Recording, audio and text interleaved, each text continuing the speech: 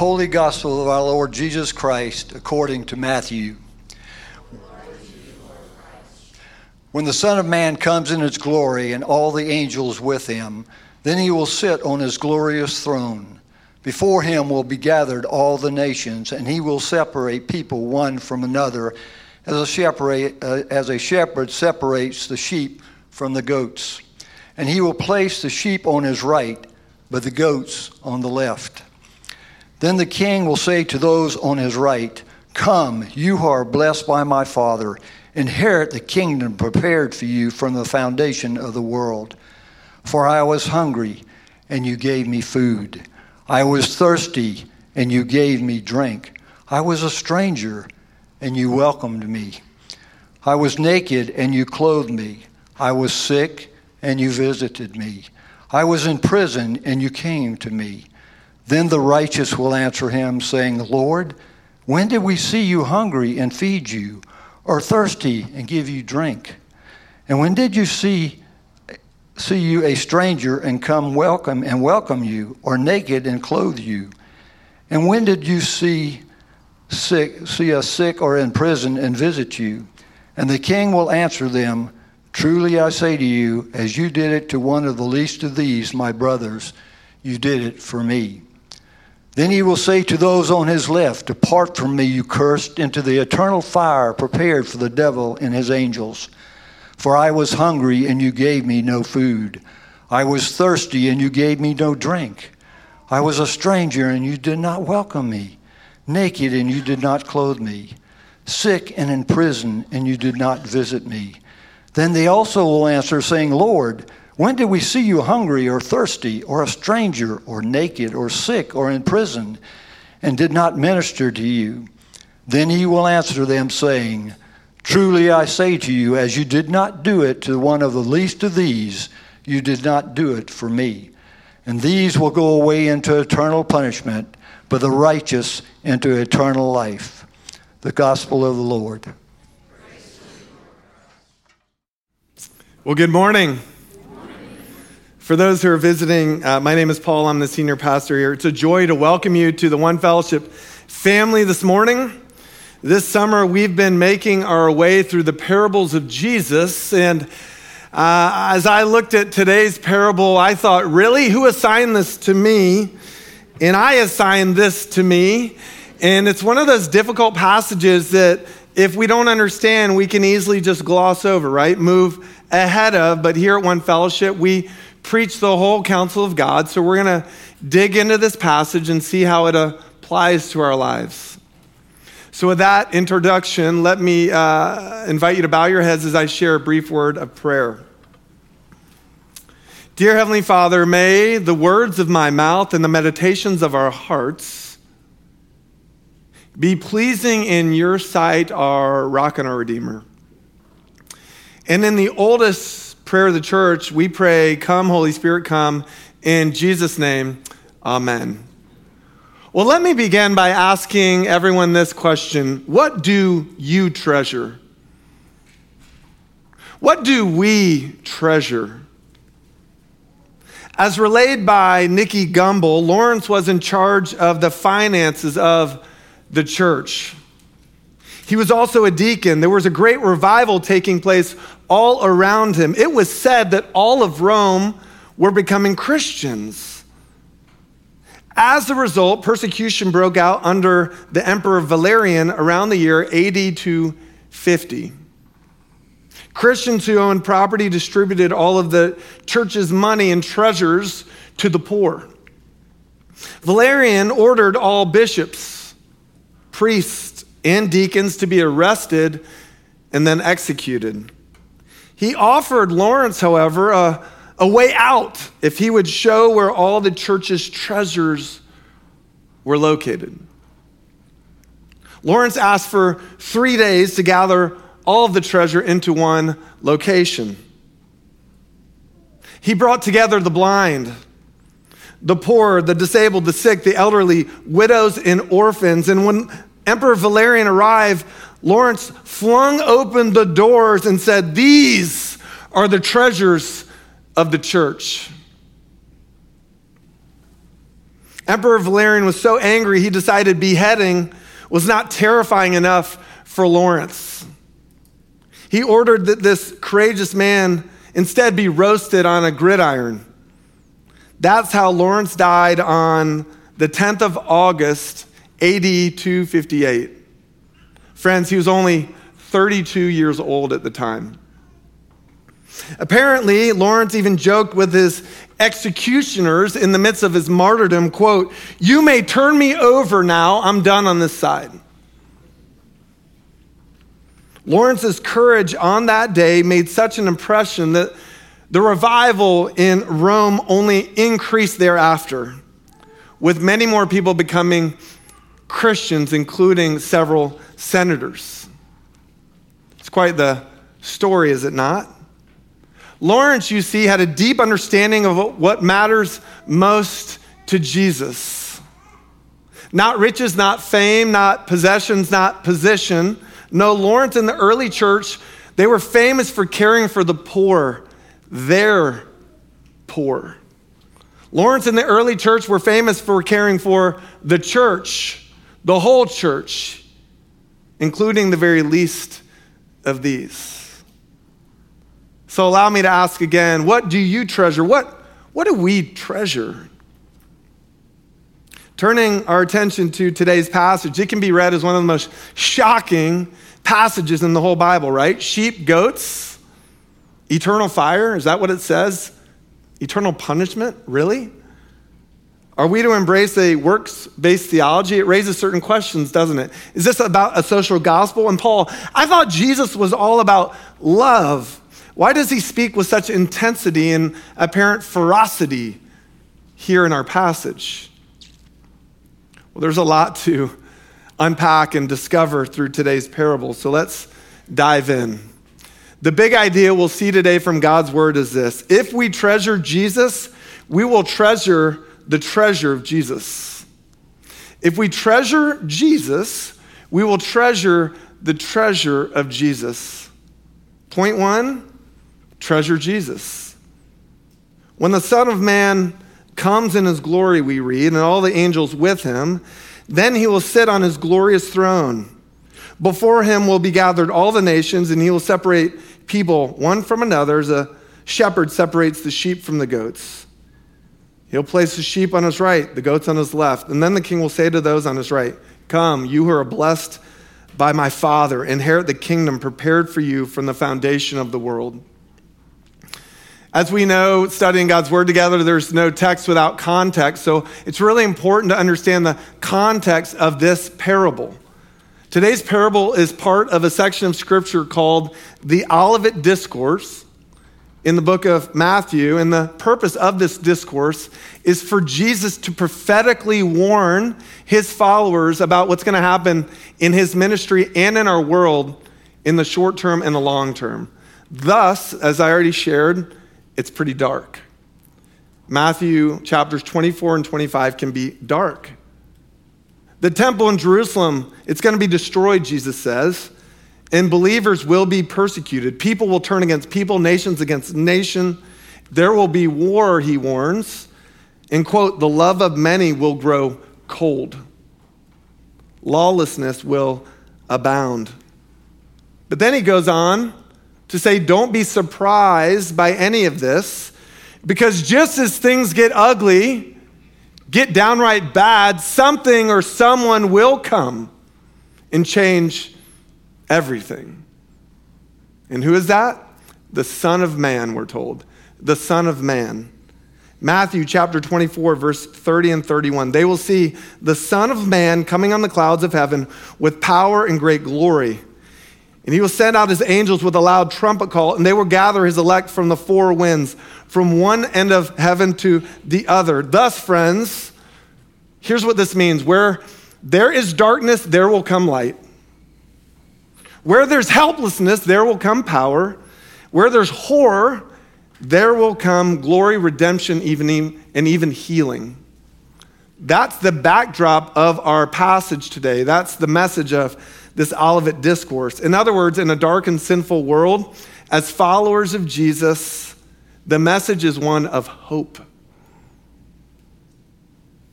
The message, even though it's hard to read, it's a message of hope. It's a message of promise. Yes, the world will be riddled with pain and darkness and sin, but God will not forget his people.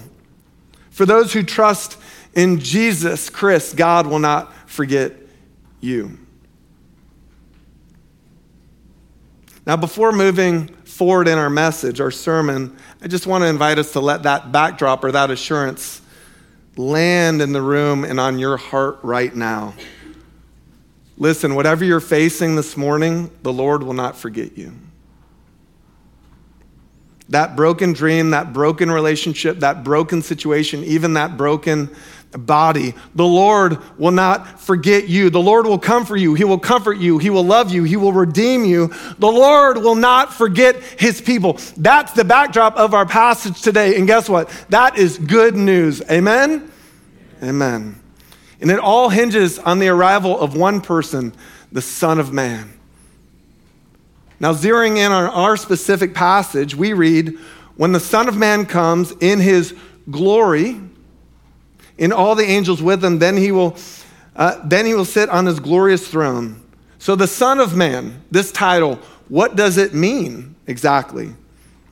Well, as outlined by theologian Michael Wilkins, this title, which, by the way, was Jesus' favorite self-designation, the Son of Man, the Son of Man. If you read the Gospels, he references himself time and time again as the Son of Man. What does it mean? Well, it means three things. First, the Son of Man title refers to the humble servant who's come to forgive common sinners just like you and me. Matthew 9, verse 6. But I want you to know that the Son of Man has authority on earth to forgive sins. So he, Jesus, said to the paralyzed man, get up, take your mat, and go home. Humble servant. Second, the title refers to the suffering servant whose atoning death and resurrection will redeem his people. Matthew 17, verses 22 and 23. When they came together in Galilee, he said to them, the Son of Man is going to be delivered into the hands of men. They will kill him, and on the third day he will be raised to life. And the disciples were filled with grief. Humble servant, suffering servant. And third, this title refers to the glorious King and Judge who will return yet again to establish God's kingdom fully. Matthew chapter 26, 63 and 64. Right before the crucifixion, we read, the high priest said to him, I do charge you under oath by the living God. Tell us, Jesus, if you're the Messiah, the Son of God. And Jesus replied, but I say to all of you, from now on, Jesus replied, you have said so, but I say to all of you, from now on, you will see the Son of Man sitting at the right hand of the Mighty One and coming on the clouds. Again, Son of Man, humble servant, suffering servant, sovereign King. Now, bringing this into the room, into our passage today, to what category do you think Jesus was referring to himself in Matthew chapter 25? Sovereign King. Sovereign King. In total fulfillment of the prophecies of old, including Daniel 7, Isaiah 66, and Joel 3, and many other prophecies. In our passage today, Yasha, Jesus is making this crystal clear. Make no mistake, I am the long-awaited sovereign King. And he makes his claim with audacity. Verse 31, at his second coming, will some of the angels come with him or all of the angels? All of the angels. Verse 32, at his second coming, will some of the nations be gathered to him or all of the nations? All of the nations. Verse 34, when he returns in glory, will Jesus be considered just another king or the King of Kings? Jesus says he will be the king, meaning King of Kings, sovereign over the whole cosmos. Friends, these are bold claims with audacious details. Son of Man, sovereign king. Do you see it? The question is, why does he share with such boldness this title? Is it to communicate, look at me, bow to me? It's not. He's writing to his faith family, to his followers, to comfort, encourage, and anchor us in what he will do, how he will deliver us. Don't miss this, friends.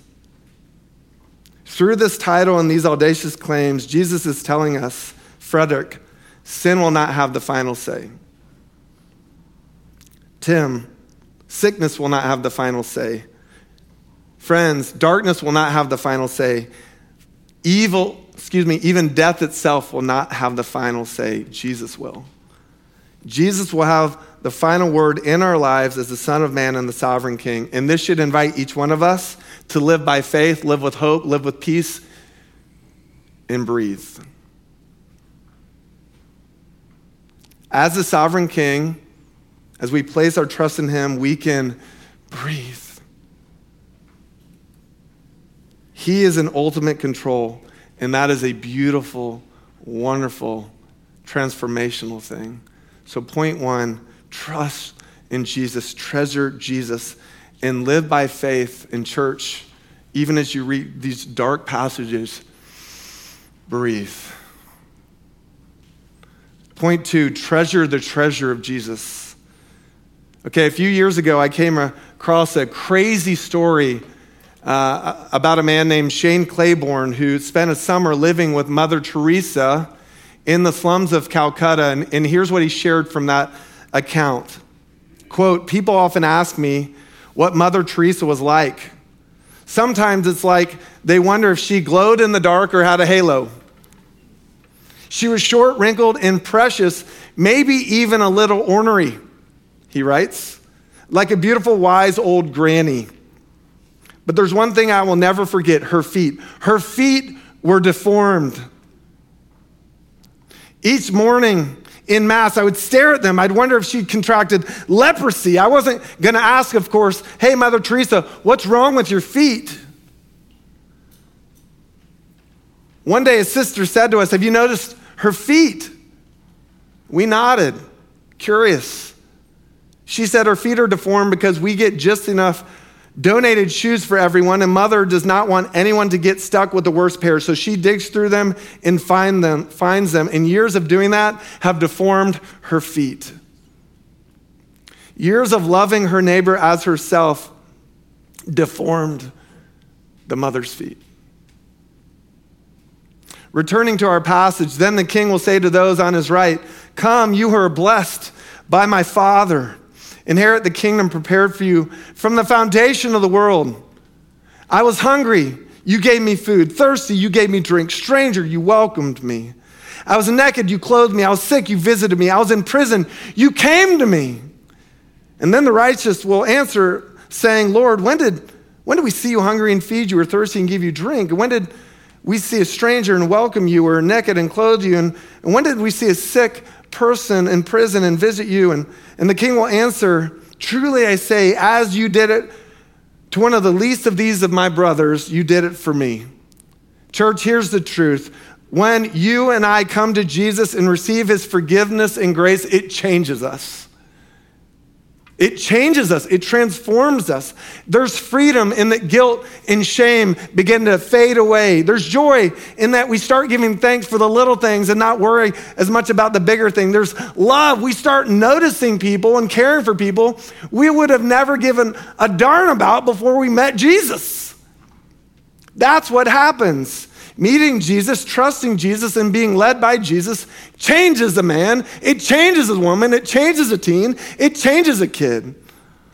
And that, friends, is what Jesus is referring to in our passage. If you treasure me, he more or less says, you'll treasure what's important to me.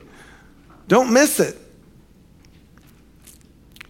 Now I recognize we have even quite a few visitors here today. Again, welcome on behalf of our faith family. We also have some people who are newer to the faith, so allow me to present a concept that I'm not sure everyone here knows. It's a concept generated in the Old Testament called the poverty mandate. Have you guys ever heard of the poverty mandate before? Well, did you know that in the book of Deuteronomy, God instructed the Israelites to be so loving, so caring, and so generous that they were to eradicate poverty within the covenant community and alleviate it outside of the covenant community. Let me repeat that. Through Moses in the book of Deuteronomy, God instructed the Israelites to be so loving, so caring, so generous that they were to eliminate poverty within the faith family and alleviate it beyond the faith family. Deuteronomy 15, verses 4 and 7 and 8. There should be no poor among you. For in the land the Lord your God is giving you to possess as your inheritance, he will richly bless you. If anyone is poor among your fellow Israelites in any of the towns of the land the Lord your God's giving you, do not be hard-hearted and tight-fisted toward them. Rather be open-handed and freely lend to them whatever they need. Then Deuteronomy 15, verse 11, there will always be poor in the land. Therefore, I command you to be open-handed toward your brothers and toward the poor and needy in the land. The poverty mandate, caring especially for those within the family of God and being considerate towards those outside of the family of God. And here's the deal. That's the absolute backdrop to our passage today from the Old Testament. Note Jesus' specific language here. Truly, I say to you, as you did it to one of the least of these, my brothers, you did it to me. Did you hear that? As you did it to the least of these, my brothers, you did it to me. In other words, he's talking about our care and concern for those who are struggling within the faith family. In fact, the word brothers is a neutral word in that it can be translated brothers and sisters, meaning we can read verse 40 from our passage today in this light. As you did to one of the least of these, my brothers and sisters, you did it to me. Furthermore, get this. Every single time Jesus uses this language in the Gospels, it's referring to his followers, his disciples, the faith family. Moreover, through my research, I've discovered that when Paul, the Apostle Paul, uses this language, it's always in reference to one group of people. And who is that? The church, God's family. In other words, Jesus is saying he's so passionately committed to the church, to his brothers and sisters in the church as the Son of Man and the Sovereign King, that to know him means to love them. Jesus is so extreme in this regard that he says to love them, meaning every single person in every single situation in the church. To love every single person is to love him. In fact, then there's the doom and gloom language. If we don't do this, we never knew him in the first place. So church, does God care about the poor generally speaking? Absolutely, it's throughout Scripture. But in our passage today, Jesus is specifically illuminating his heart for you and for me and others in the family of God. See them. Love them, enter their messiness, and care for them. In loving them, you're loving me, Jesus says. So point 2, treasure the treasure of Jesus. Now, before landing this sermon, I know we have some theologically minded congregants here. Allow me to point out one more thing. Is this passage, in fact, promoting social gospel living or works-based theology? It's not. Verse 34 indicates our blessing comes from the Father, not our own works. Verse 37 indicates that the righteous people in Jesus' parable were themselves surprised by the king's response to their good works. In other words, church, good works flow from grace. They don't build a case for grace. Good works flow from grace. They don't build a case for grace. Put simply, grace begets grace, because love begets love. If we treasure Jesus, we'll treasure the treasure of Jesus. In the words of the late church leader Leslie Newbegin, the gospel is not just the illustration, even the best illustration of an idea. It is the story of actions by which the human situation is irreversibly changed. So as we close, 2 pieces of encouragement, 2 things. First, trust your whole life to Jesus. Trust him, understanding he is the Son of Man in the sovereign King. Our passage makes clear he will come again, and this is a wonderful promise that allows us in the face of a dark world to live by faith, not by sight, and breathe. Some of you need this encouragement today. You're facing something dark, something heavy with yourself, with your family, with your life. Cry out to God today. Say, Jesus, Son of Man, allow me to breathe, trusting in your promises. And second, love what Jesus loves. And what is that? His church, his family. Love on your belief. Love out of your belief. What does this look like? Well, there are certain avenues that we've set up that we can all live this out together. One of the greatest needs in our church is for the young families who drop off their little kids and they can barely make it to the seat in the sanctuary. We need people who are dedicated to caring for the kids of this church. Even if you don't have a kid yourself, would you pray about serving in our kids ministry once a month or once every 6 weeks? We need all hands on deck. You can also join our meals team, our Hope Repair team, our Feed the Sheep team. You'll see lots and lots of opportunities to be the hands and feet of Jesus within our covenant community. And it doesn't have to be even planned out. If you see a need, the question is whether God's calling you and positioning you to meet that need. I didn't ask my wife if I could share this story, but when this happens, it's a game changer. At a certain point in her family's life, she told me they were just going through some hard times in her childhood. They had lost everything. And they came out of church one day and people had gone and bought groceries and put them on their side mirrors because they needed food to eat. That's how down in the dumps they are. Would you do something spontaneous and radical for someone even sitting right here across the room today with us? Don't just come to church and bolt out the door after church. See people, love people, care for people. Look for opportunities to be extravagant in his grace and spontaneous in that grace. Bend the knee and care for one another in the family of God, this family of God. Truly I say to you, as you did it to one of the least of these my brothers and sisters, so you did it for me. Let that be true of us. If we treasure Jesus, we'll treasure the treasure of Jesus. Please pray with me.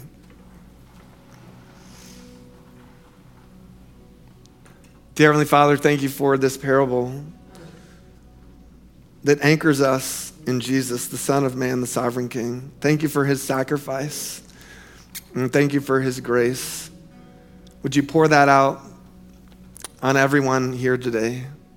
Flood us and allow us to see others as you see others through the highs and lows.